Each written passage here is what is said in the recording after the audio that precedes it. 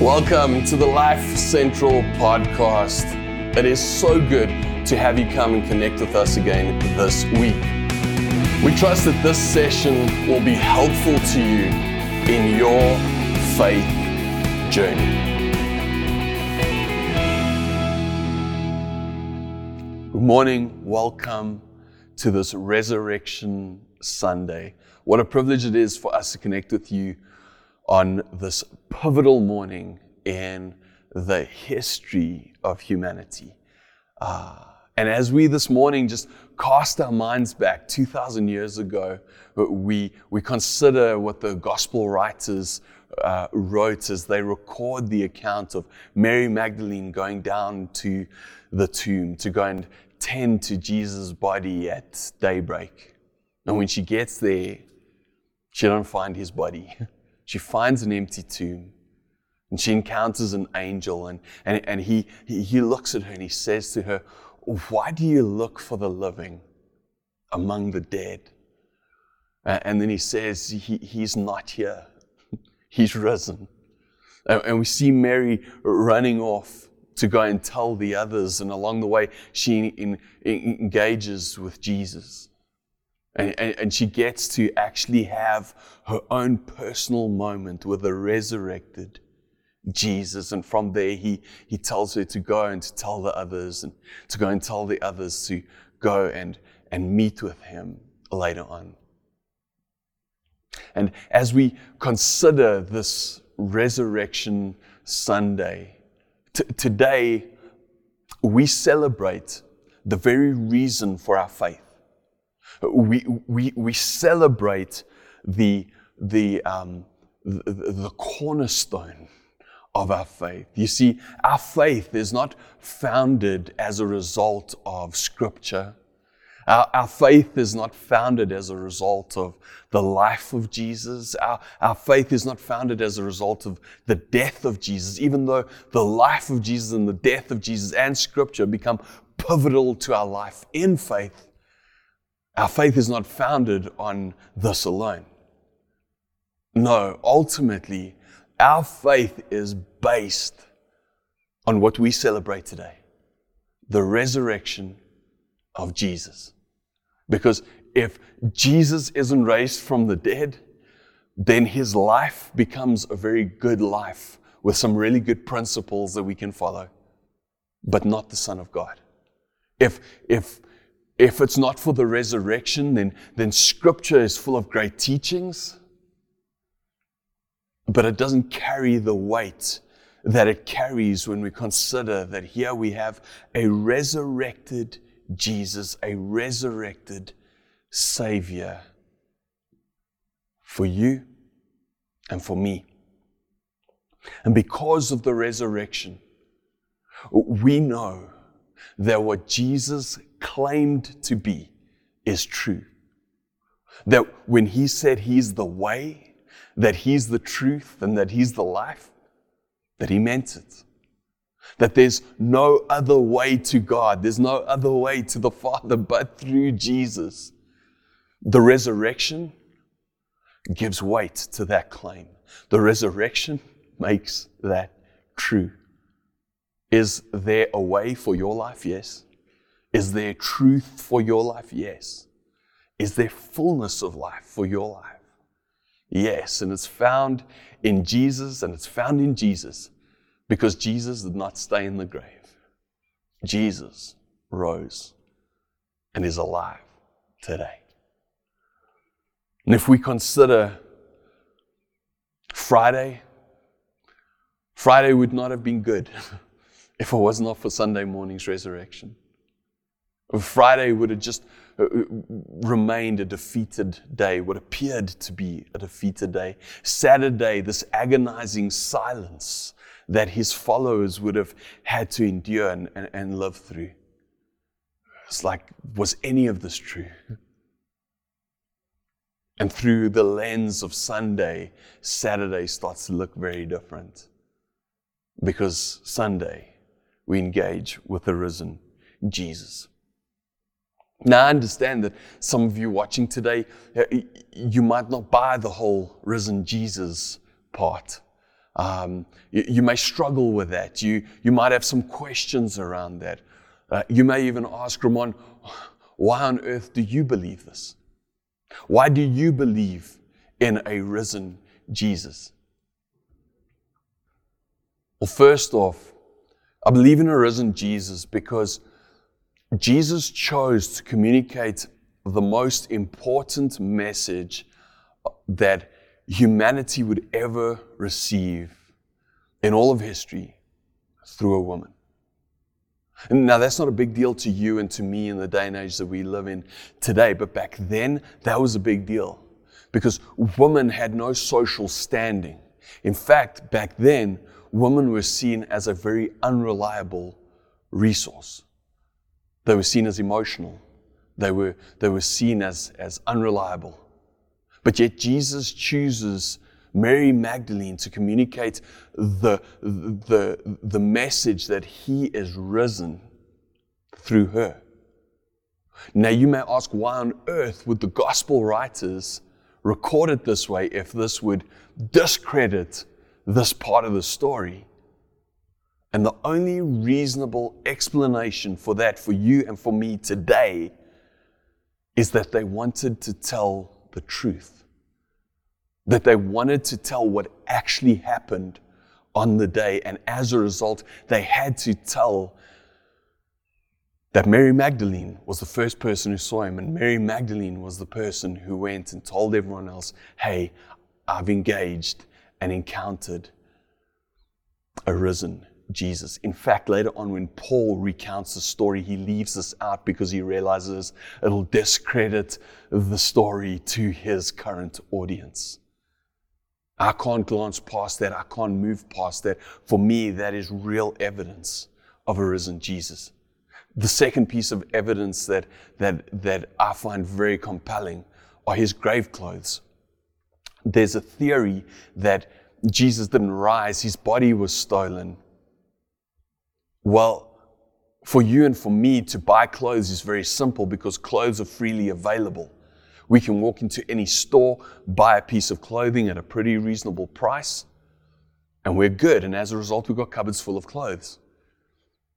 But in the first century, when this is all going down, clothes are extremely rare. And as a result, clothes are extremely expensive. So if you're going to rob a grave, you're not going to take the body and leave the clothes behind. The most valuable thing in that grave are the clothes. They would have taken the clothes with them. So for me, the grave clothes that were left behind in the tomb is again clear evidence for me that Jesus, his body wasn't stolen, but that he raised from the dead. He was risen from the dead. The third piece of evidence for me are the eyewitness accounts. That the gospel writers, Matthew, Mark, and John, who were present, who got to engage with the risen Jesus, that their eyewitness accounts of what happened there on that day, I can't ignore them. I can't ignore the fact that Luke, even though he wasn't there, that years later he would go and investigate and interview the people who were there, not just the disciples, but the people that were around in that time who also got to engage with this risen Jesus.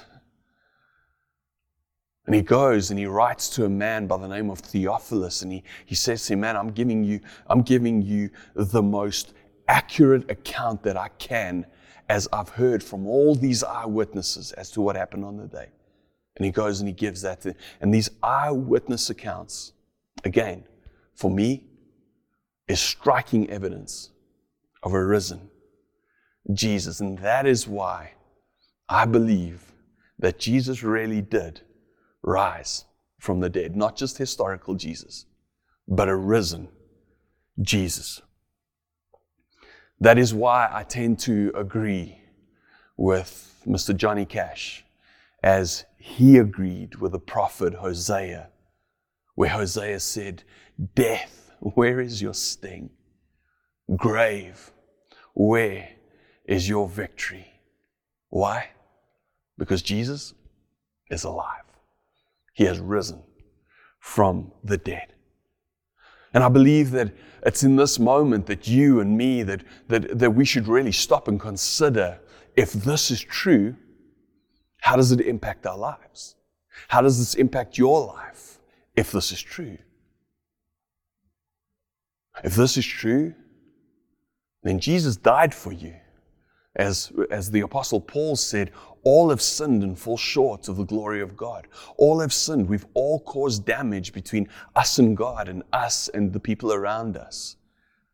And that sin doesn't just go away. There's a penalty that needs to be paid, a price that needs to be paid, and Jesus came and paid that. How does that impact you? How does that impact me? And it's in this moment that I believe we need to stop and consider the cross. And consider what the cross means in your life and my life. And to do that, I stop and I consider who was at the cross on the day. And you might identify with someone who was there, right there on the day. I think of Mary. Here's a mom who's busy watching them kill her child. A mom who's facing the agonizing pain of the death of her child. And maybe you can relate to Mary. As a mom or as a dad, as a parent, that you faced that kind of loss. That you've lost someone so close, so dear. Maybe you can identify with John, one of the closest friends of Jesus, where as he's facing one of the greatest losses of his life, he's also been given one of the greatest responsibilities of his life. As Jesus looks at him and he says, "Son, here is your mother." And Jesus is giving John the responsibility of taking care of Jesus' own mom from that point forward. Great responsibility. Maybe you can relate to John. Maybe you've faced some stuff and you're now experiencing this great responsibility that's been placed on you, and it may even feel like it's crushing you in the moment. Maybe you can relate to him. Maybe you can relate to Peter, where he's gone and he's made the worst mistake of his life. He's gone and taken one of the most beautiful relationships and he's ruined it. He's denied Jesus. He's denied him, he's cursed him, he's done everything he could to explain that he doesn't know this man. Don't kill me as you're about to kill him. Biggest mistake of his life. And maybe you're there. Maybe as you engage with the cross, you consider the way that you may be facing the biggest mistake of your life, and you can relate to Peter. Maybe you can relate to Simon of Cyrene, a man who the Roman soldiers drew out of the crowd and said, "Hey, come carry this cross for this Jesus, because we don't think he's going to make it all the way. It looks like he's about to die. Carry the cross for him." And Simon carries this weight. He works hard to get it up on the hill. And I can only imagine that by the time he gets there, he's hoping someone's mind has changed, that they're not going to crucify this Jesus, that they're going to come to their senses, that it's not going to end that way, but that it's going to end far better. And maybe you've been in a place where you have worked really, really hard. Poured all your time, all your energy, all your efforts, all your resources into getting something done. And by the time it was over, it was discarded. And it felt like everything you had done was in vain. Maybe you can relate to Simon of Cyrene. Maybe you can relate to Pilate, where he ultimately just did what he needed to do to keep the people happy. I don't believe we should crucify this Jesus, but hey, you wanted it to happen, so let's do it. And maybe you've lived in that space where you've just gone with the flow your whole life. Whatever keeps people happy. I don't want to rock the boat. I don't want to upset people. I'll just do what keeps you happy. And as a result, it's led from one mess to another in your life. Maybe you can relate to Pilate. But you see, guys and ladies, The story of Jesus doesn't end there. The story of Jesus doesn't end at the cross. The story of Jesus doesn't end in silence. The story of Jesus doesn't end at the tomb. It doesn't even end on Sunday. No, because you see, the story of Jesus doesn't end. It continues to this very day, because we know that the grave is empty. There was a resurrection, and what was dead came back to life. And as a result, we can look into the life of Mary and recognize that for her there was a resurrection. There was a resurrection of peace and knowledge that she would one day be with and see and engage with her son again. And maybe that's what you're needing to hear today, is that for your situation there is a resurrection coming. That for John, there was a resurrection of an empowering for this new responsibility that was put on him, that he would be empowered to do it, not just get through it, but do it effectively. And there's a same resurrection for you today. That there was a resurrection for Peter, a resurrection of life and purpose, even after what appeared to be his greatest mistake, his greatest failure. That there's new life, there's purpose. Maybe you need to hear about that resurrection today. And then for Simon of Cyrene, that there was a resurrection of time and of the effort that he had poured in, that what he did was not in vain. What you are doing as you honor God through your life is not in vain, guys and ladies. And for all the pilots out there, not the actual pilots, but the Pontius Pilate types, that there would be a resurrection of courage to stand up to the status quo, to not go with the flow, but to do what is right in God's eyes. You see, there is resurrection power for you. Jesus breathes new life into what seems to be dead. The realization that Jesus has risen from the dead back then was wrapped in the context of confusion and deep disappointment. And in these days that we're facing now, these days of pain and uncertainty, guys and ladies, may we have a fresh realization that Jesus is risen and how that impacts your life and my life. That the resurrection in the life of Mary and Peter and Simon of Cyrene and all these guys and ladies, that the resurrection in their lives spilt over into the resurrection in other people's lives around them. Now, we've had some talk around our circles here within our church locally about go. Go, it's time to go. And we know that this comes from Matthew 28, verses 19 through 20. That as Jesus engages with his disciples 40 days after this Resurrection Sunday, he says to them, go and make disciples. And you see, guys and ladies, the truth be told, unless we're willing to see people through the lens of the cross and through the lens of the resurrection of Jesus, we won't go. Oh, we may go. We may go and eat and drink coffee and huddle together at events and call that an outreach, but we won't go. We won't go the way that Jesus meant for us to go.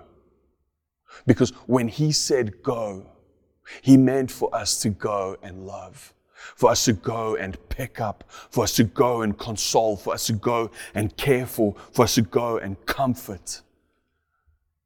Because you see, unless we allow the cross and his resurrection to define us, we won't go in that way.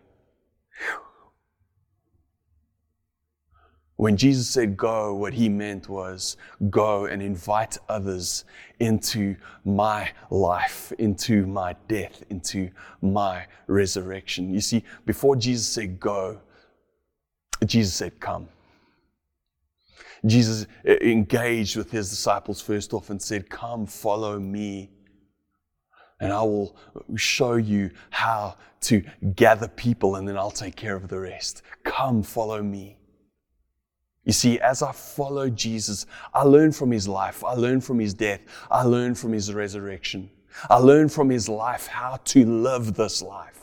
I learn from his death how to die to my own selfishness. I learn from his resurrection how to be empowered to do those first two things well through his life, through his power in my life. See, unless I first come and follow, I will never have his heart for the Marys of the world, for the Johns of the world, for the Peters of the world, for the Simons of the world, for the Pilates of this world. If I do not follow, I will never go. Because if I do not follow, I will never have a reason to.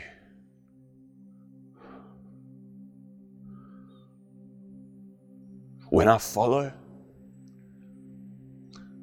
there's a change that happens in me. When I follow and I engage with the life, the death, and the resurrection of Jesus, and I allow it to come and change me, it means that I go and I take what he's done in me, and I'm able to engage with people and say to them, man, I was one way, now I'm another. And what happened in between is Jesus. That's what Jesus meant when he said, go. I wonder today, what's your next step? What's your next step? As I started working on this message, I realized I'm speaking to two groups of people. I'm speaking to the come group of people, and I'm speaking to the go group of people. And you may be in a space where you need to come and receive his resurrection. And if that's you today, if you need to come and receive his resurrection, meaning I need to come and engage with learning how to live from his life, how to die to my selfishness from his death. I need to come and learn how to live in the power that he gives me through the power of his resurrection. I need to come and follow. Then I want to encourage you. I want to encourage you today to not put that off.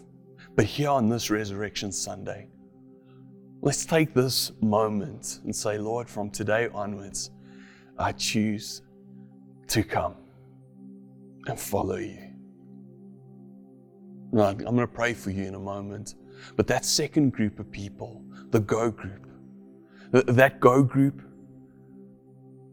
that you're in a place where you're realizing today, I need to go and I need to invite others into his resurrection.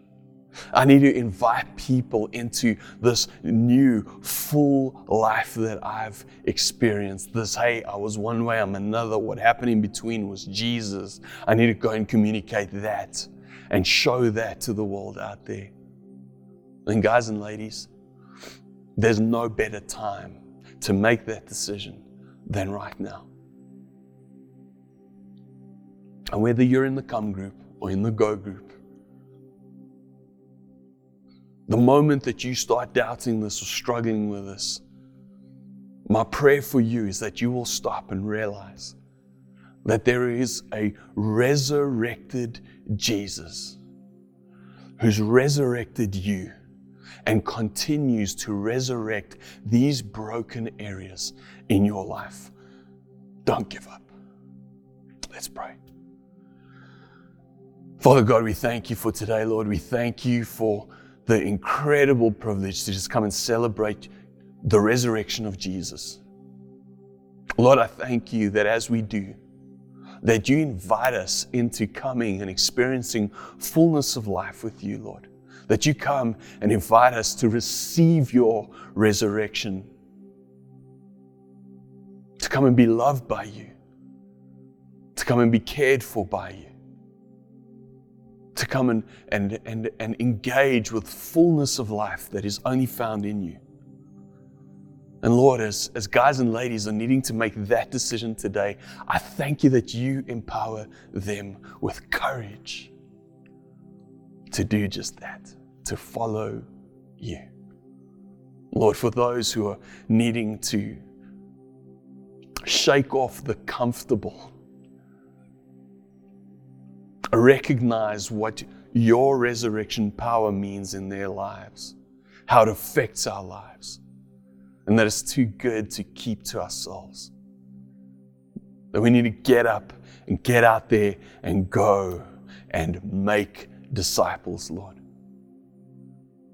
Lord, that you'll empower them, encourage them, strengthen them to go and make disciples of all nations, baptizing them in the name of the Father, the Son, and the Holy Spirit, and teach these new disciples to go and do the same, to love God, to love people, and to make a difference. We love you, Lord. Our lives are yours. We pray it in Jesus' name. Amen. Have a wonderful week. We love you guys. See you next week.